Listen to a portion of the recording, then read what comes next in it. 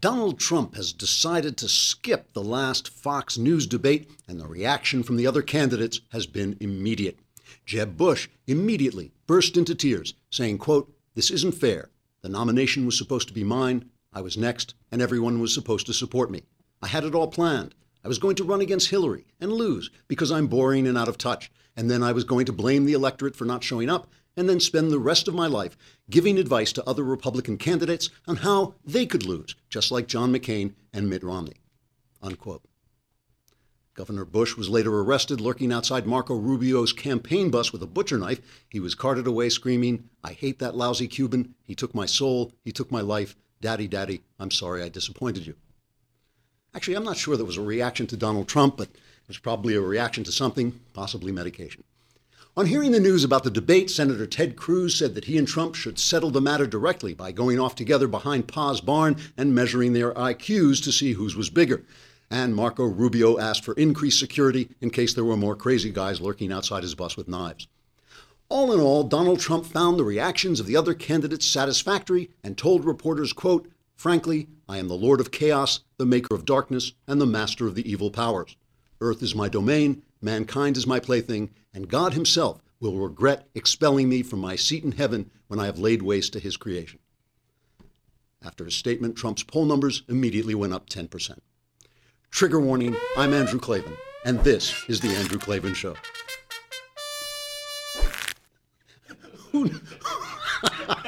Who knew the fall of the Republic was going to be this much fun? You know, I was worried like a Caesar would get assassinated outside the Senate, you know, and there'd be Mark Antony making speech, there'd be riots in the street and this big civil war. I thought I'd end up like, cutting my wrists like Cato, and people would all have to die and all that. No, it's a reality TV show. It's hilarious, It's great. It's like I'm going to binge watch the end of democracy. It's going to be like Netflix and chill. The country goes down, but at least I got my baby with me, It's great. All right. So there's been some hilarious, nutty stuff going on in the culture with political correctness, and I've been trying to get to it all week, and there's just been so much stuff going on. May not get to it today, but I'll try to. But first, let me talk about the Donald Trump thing, because whether or not he ends up doing this debate, and he's bluffed about this before, but whether or not he does it, I feel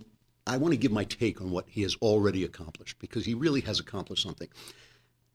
If Donald Trump is, as some people have, suggested in a paranoid way, if he is a Bill and Hillary plant set to destroy the Republican Party and the conservative movement, he is doing a great, great job. I mean, if Bill and Hillary, just kind of together, like rubbing their hands together, I have an idea. We'll send Donald Trump like a bowling ball down the alley to knock down all these Republicans and conservatives. I think he is doing great. I think Trump has done he really has. He's done a great job. I'm going to parse it. I'm just going to take it apart and show you why I feel that Trump, his major success, and probably his only success, because the numbers sort of show that he couldn't win the presidency if he got nominated. But I think his major success has been real damage to both the Republican Party and the conservative movement that lives inside the Republican Party, and that I feel that I'm a small part of. So the final debate is coming up. I think it's going to be Thursday, right? And Trump is complaining about Megyn Kelly. And Megyn Kelly gets in his craw because she asked him some tough questions about his treatment of women, and she didn't back down, and he's been saying these horrible things about her. He's made all these kind of boorish, terrible remarks about her. Everything's personal with Trump. It's he was treated this way, and therefore you stink. That's basically the Trump script. You did this to me, or you're threatening me, and I hate you and you stink. And so he calls her a third-rate reporter, says she's not very good at her job. She really does an excellent job, Megyn Kelly. And Megyn Kelly has not backed down, and she's obviously a very beautiful woman, and she's kind of mocked him. No man likes being mocked by a beautiful woman.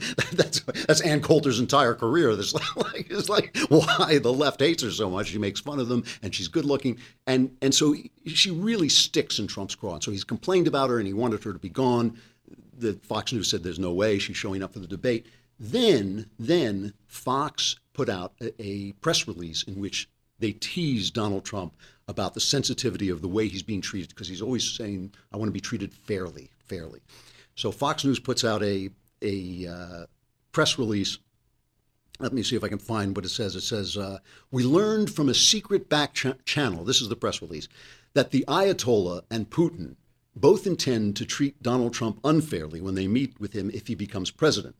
A nefarious source tells us that Trump has his own secret plan to replace the cabinet with his Twitter followers to see if he should even go to those meetings. Okay, so they're teasing him on the way he's running his campaign and on his sensitivity. So Trump reacts exactly like you'd expect him to react. We have a cut of Trump, reacting to that press release.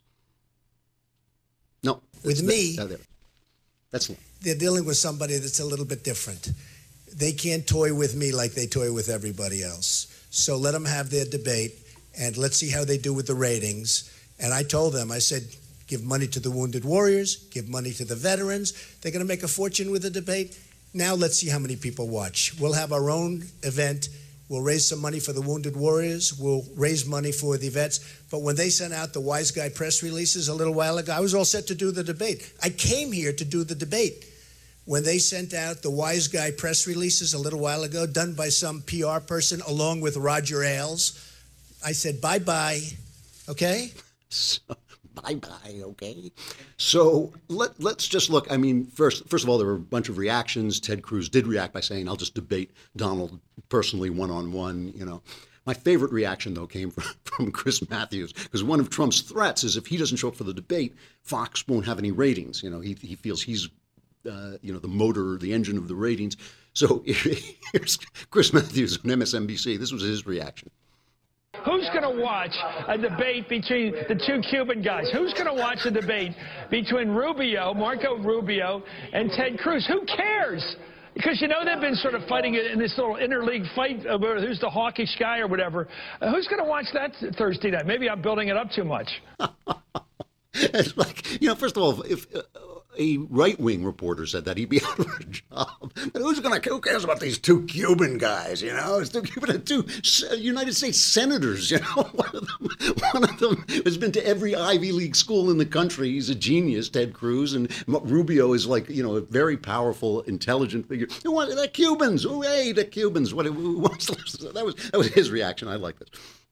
But as a strategy, what Cruz is doing, what Trump is doing, Trump is a good strategist. He has a good, visceral feel for the political landscape. And what he's doing it's not that strange. Front runners, people who feel that they're the front runners, and Trump has every reason to feel that he's the front runner, they a lot of times don't want to debate. You have nothing to win. If you're the front runner, you have nothing to win in a debate, and you only can lose. You can only lose ground because you're already ahead, and you might slip. The other guy might take you apart. Why put yourself up to that attack? The reason front runners usually show up at the debate is because they have a respect for the democratic process. They don't want to seem to be dissing the process where we have open, free debates and the people can see them and choose. They don't want to look like that. And they don't want to be embarrassed. They don't want to be embarrassed to look like cowards. When would anyone think that Trump would ever be embarrassed by anything at all, especially on principle? And when would anybody think that the principles of a democratic republic mean anything to him? So what he's doing strategically, is perfectly intelligent. Drudge is running a story saying that Reagan skipped the last debate before Iowa, so there's a precedent and all this stuff. And it's just something that candidates do when they feel they're ahead. But let's just stop for just a moment and look at the reactions and look at a lot of the reactions going around Trump before this, whether he shows up at the debate or not. And before I look at that, I just want to reiterate why I oppose Donald Trump. I don't just oppose Donald Trump. I despise Donald Trump, and I really dislike him. And I just want to put it all together. And I know you've heard some of this stuff before, but I just want to say it clearly so you understand what it is I'm talking about. 3 reasons I oppose Donald Trump. 1, he's not a conservative. I don't believe in small government because this is a huge country. We need a big government. That's fine. I believe in limited government. I believe in government that only has the powers enumerated in the Constitution, and all other powers belong to the states, and all other powers belong to the people. That's what I believe in because it makes individuals free. And I believe that living free is the only reason to live. That if you're not a free man, look, you can be a free man even under tyranny, but it means you have to face death. It means you have to face imprisonment. To be free and not have to do that is a wonderful thing, a beautiful thing, and I think that's the best thing about our country. It is what defines our country, and so I want the Constitution to be in place. I'm a libertarian on most social issues for the very same reason. I don't think the government should have the power to tell you who to love, who to marry, what to do. Whether you think it's right or wrong, it's not the question. It's not the question. It's who decides whether it's right or wrong. If I want to try and convince you not to do something, that's fine. But I don't believe the government should have the power to stop you. And the only exception to this is abortion, because it involves a third party, a life who is helpless and may need the government's protection. I don't believe that actually is a social issue. I believe abortion is a legal issue. Okay, so that's where I stand, and I don't think Trump supports any of those things. Let's take a look. I'm sorry for the danger music on this. Somebody compiled this video of several things that Trump has said before the campaign began over the years. Everybody's got to be covered. This is an un-Republican thing for me to say. Universal health care. I am going to take care of everybody. Well, who pays for it? The government's going to pay for it. The government's going to pay for it. This tax would raise approximately $5.7 trillion. In many cases, I probably identify more as a Democrat. I hate the concept of guns. I'm not in favor of it. Why are you joining the Reform Party? I really believe the Republicans are just too crazy right. I mean, hey, I lived in New York City and Manhattan all my life, okay? So, my views are a little bit different than if I lived in Iowa, perhaps. Partial birth abortion. Would President Trump ban partial birth abortion? Well, look, I'm very pro-choice. But you would not ban it? No. Or ban partial birth abortion? No, I am pro-choice in every respect. This is an un-Republican thing for me to say. Who do you think would be the best qualified to make a deal with Iran? Hillary's always surrounded herself with very good people. I think Hillary would do a good job. Make a deal with Iran. Well, I think Hillary would do a good job. Nancy Pelosi, the speaker. And I'm very impressed by her. I think she's a very impressive person. I like her a lot. Okay. So, and you can say, well, he said those things because he needed to make peace with the Democrats because he was a developer in New York. But if he would say anything and support anything to make his business go well, why wouldn't he say anything to get elected president? So why is what he's saying now any different than what he was saying then? All right, that's number one. He's not a conservative. Number two, he's not a knowledgeable person in important ways, okay?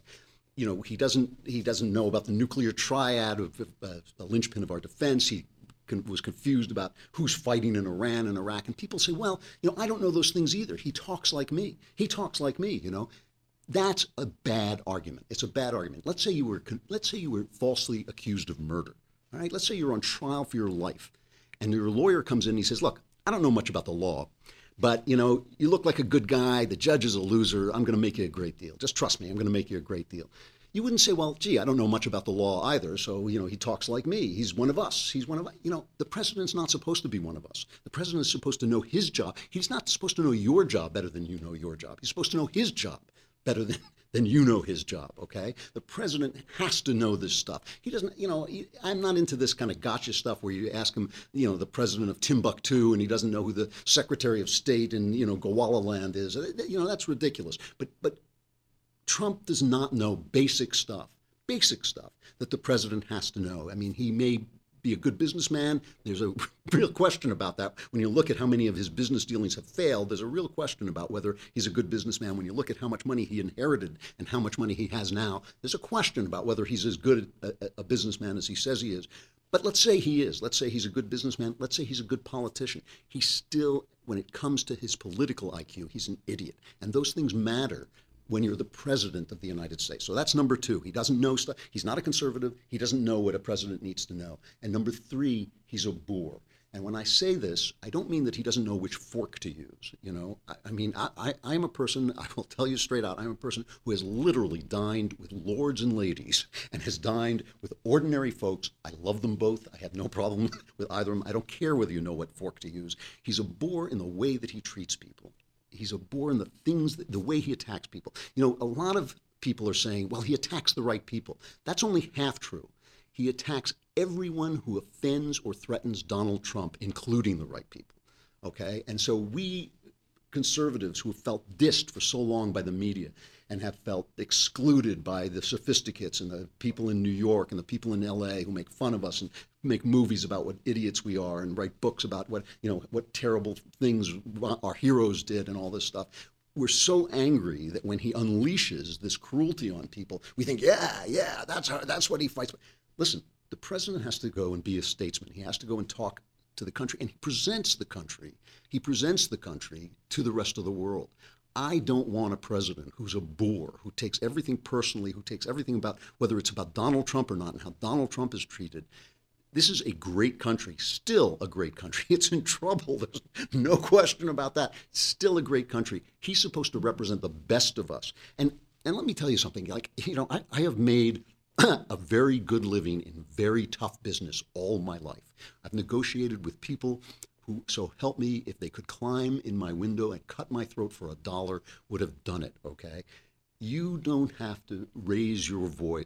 I mean, a couple of years ago, I was on the phone with a friend of mine, a guy I love like a brother, and he was just being such a pain in the neck that I finally got angry at him, and I raised my voice. And when I hung up the phone and walked into the bedroom, my wife, who can be a very funny person, had the covers over her head. And I said, "What's that about?" She said, "You raised your voice, you know." Like, I lived with this woman 40 years. She's never heard me raise my voice. She literally has never heard me raise my voice. You do not have to do that. All you have to do is stand your ground, and you can win every fight that matters. And you can compromise when you have to compromise. You can stand on principle. You do not have to treat people the way this guy treats people, and that is not the country you want this to be. You may want it to be when you're looking in the bathroom mirror and screaming about Obama, but that's not the country you want it to be when he goes out in front of the world, okay?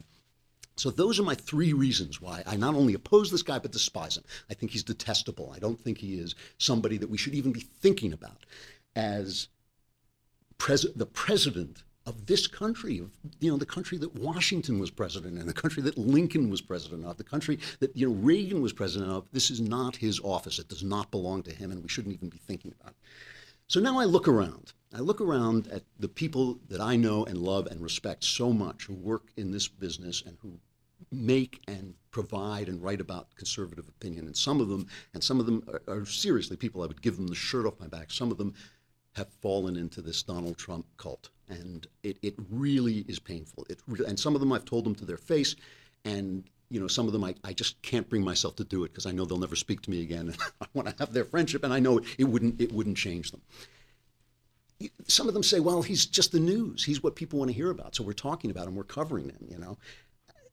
And they give this thing about how he attacks the right people. He attacks Hillary. He's not afraid. He's not like, you know.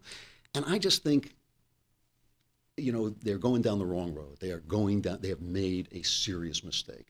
But also, they have started, and a lot of us have started to turn on each other. National Review the other day put out an issue. National Review, one of the kind of cornerstones of intellectual conservatism, put out an issue against Trump. And it was all these different voices, from Glenn Beck to Mona Charen to Kevin Williams, you know, people, Jonah Goldberg, ranging the spectrum of intellect and of appeal and of different parts of conservatism, stating their reasons why they were against Donald Trump. And all I've heard from conservatives is, oh, you know, they were contradictory, and National Review has made mistakes, and their National Review is outdated, and they were intellectual snobs. And let me tell you, I know a lot of the people at National Review and really like them a lot, and yet they are intellectual snobs. I mean, you know, I'm still picking up. Kevin Williamson once talked me into reading this book, Infinite Jest, which is a book that all these intellectuals love, 1,000 pages. It took me months to read this book. I said to him, you know, one day I'm going to get you back for this, you know, but that's who he is. You know, he is an intellectual guy. He's also a brilliant guy. And if sometimes intellectuals tend to be a little snooty, I know that. You know, we all have our flaws. But the point is, they're right. They're right. And that's the only thing that matters. Will that issue help or hurt? I don't know. Maybe, I think it's a drop in the bucket. It'll do some good. It'll send some ideas out there that we need to hear. But, you know, sometimes when every husband knows that sometimes when he gets in a discussion with his wife, she's going to say to him, well, you may be right, but I don't like the way you said it. You know, I was like, who cares how I said it? I'm right. You know, I'm right. People who are 80% your friend, as Reagan used to say, are not 20% your enemies, okay? National Review did what they could do to stand against a guy who is undermining the principles that they stand for.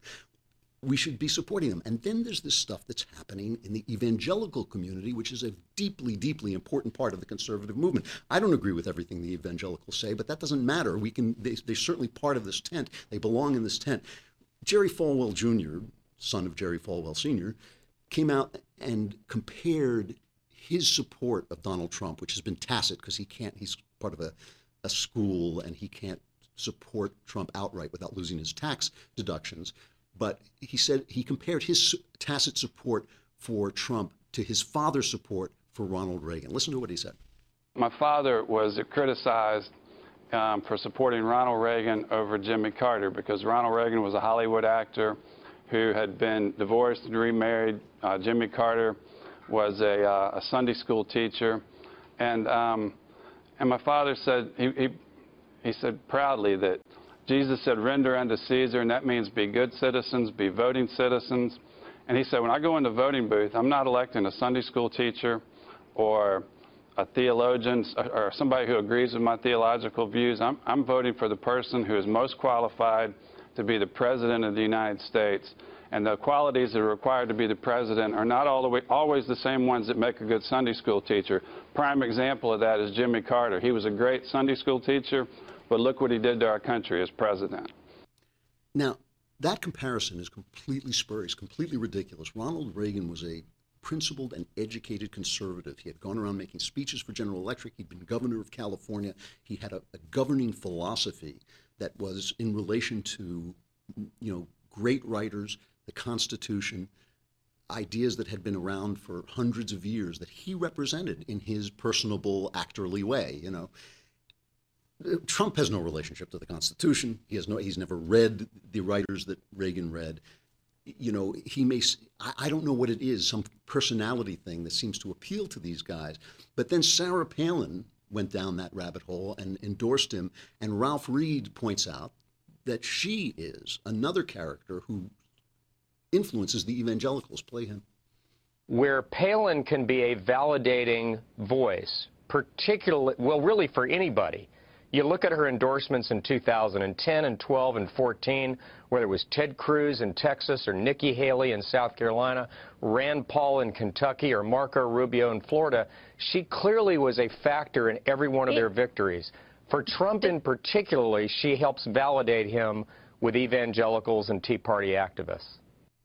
Now, here's the thing about this. What to me violates the evangelical creed here is the Bible verse, put not your trust in princes, neither in any human being who can save you. Human beings can't save you. Put not your trust in princes.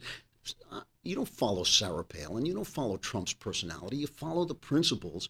And Falwell Jr. is right. It's not about following a guy who reads the Bible. It's not about following a guy who's a Christian. It's about a guy who's going to be a good president of this country. And I don't understand what policy Trump supports, what policy we can trust him to support.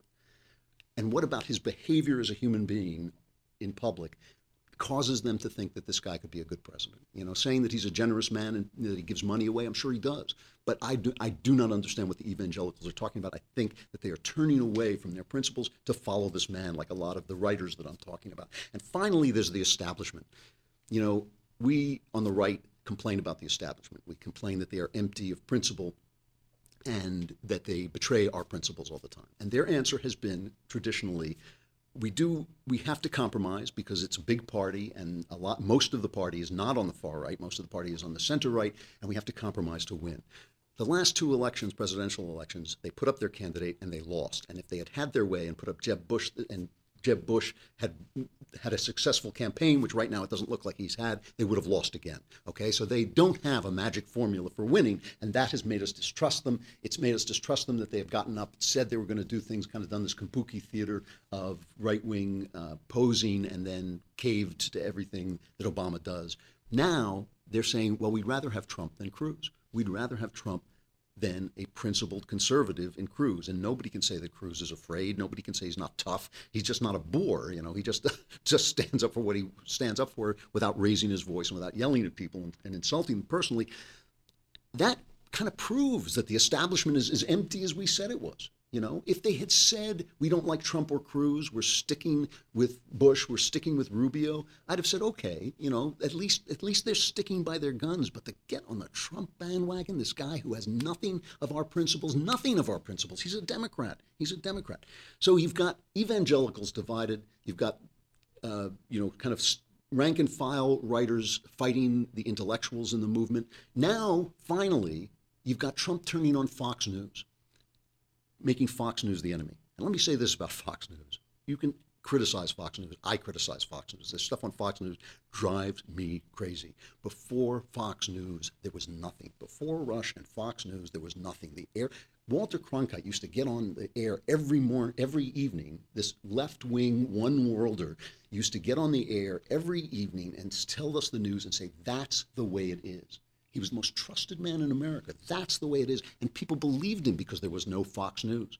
People believed him because there was no, what they thought was the default news was left-wing news, okay? So now Trump has got us divided against Fox News. So he's got the evangelicals turning away from their principles to follow a person. He's got the intellectuals and the rank and file on the right fighting with each other over how they speak and what they say rather than on principle.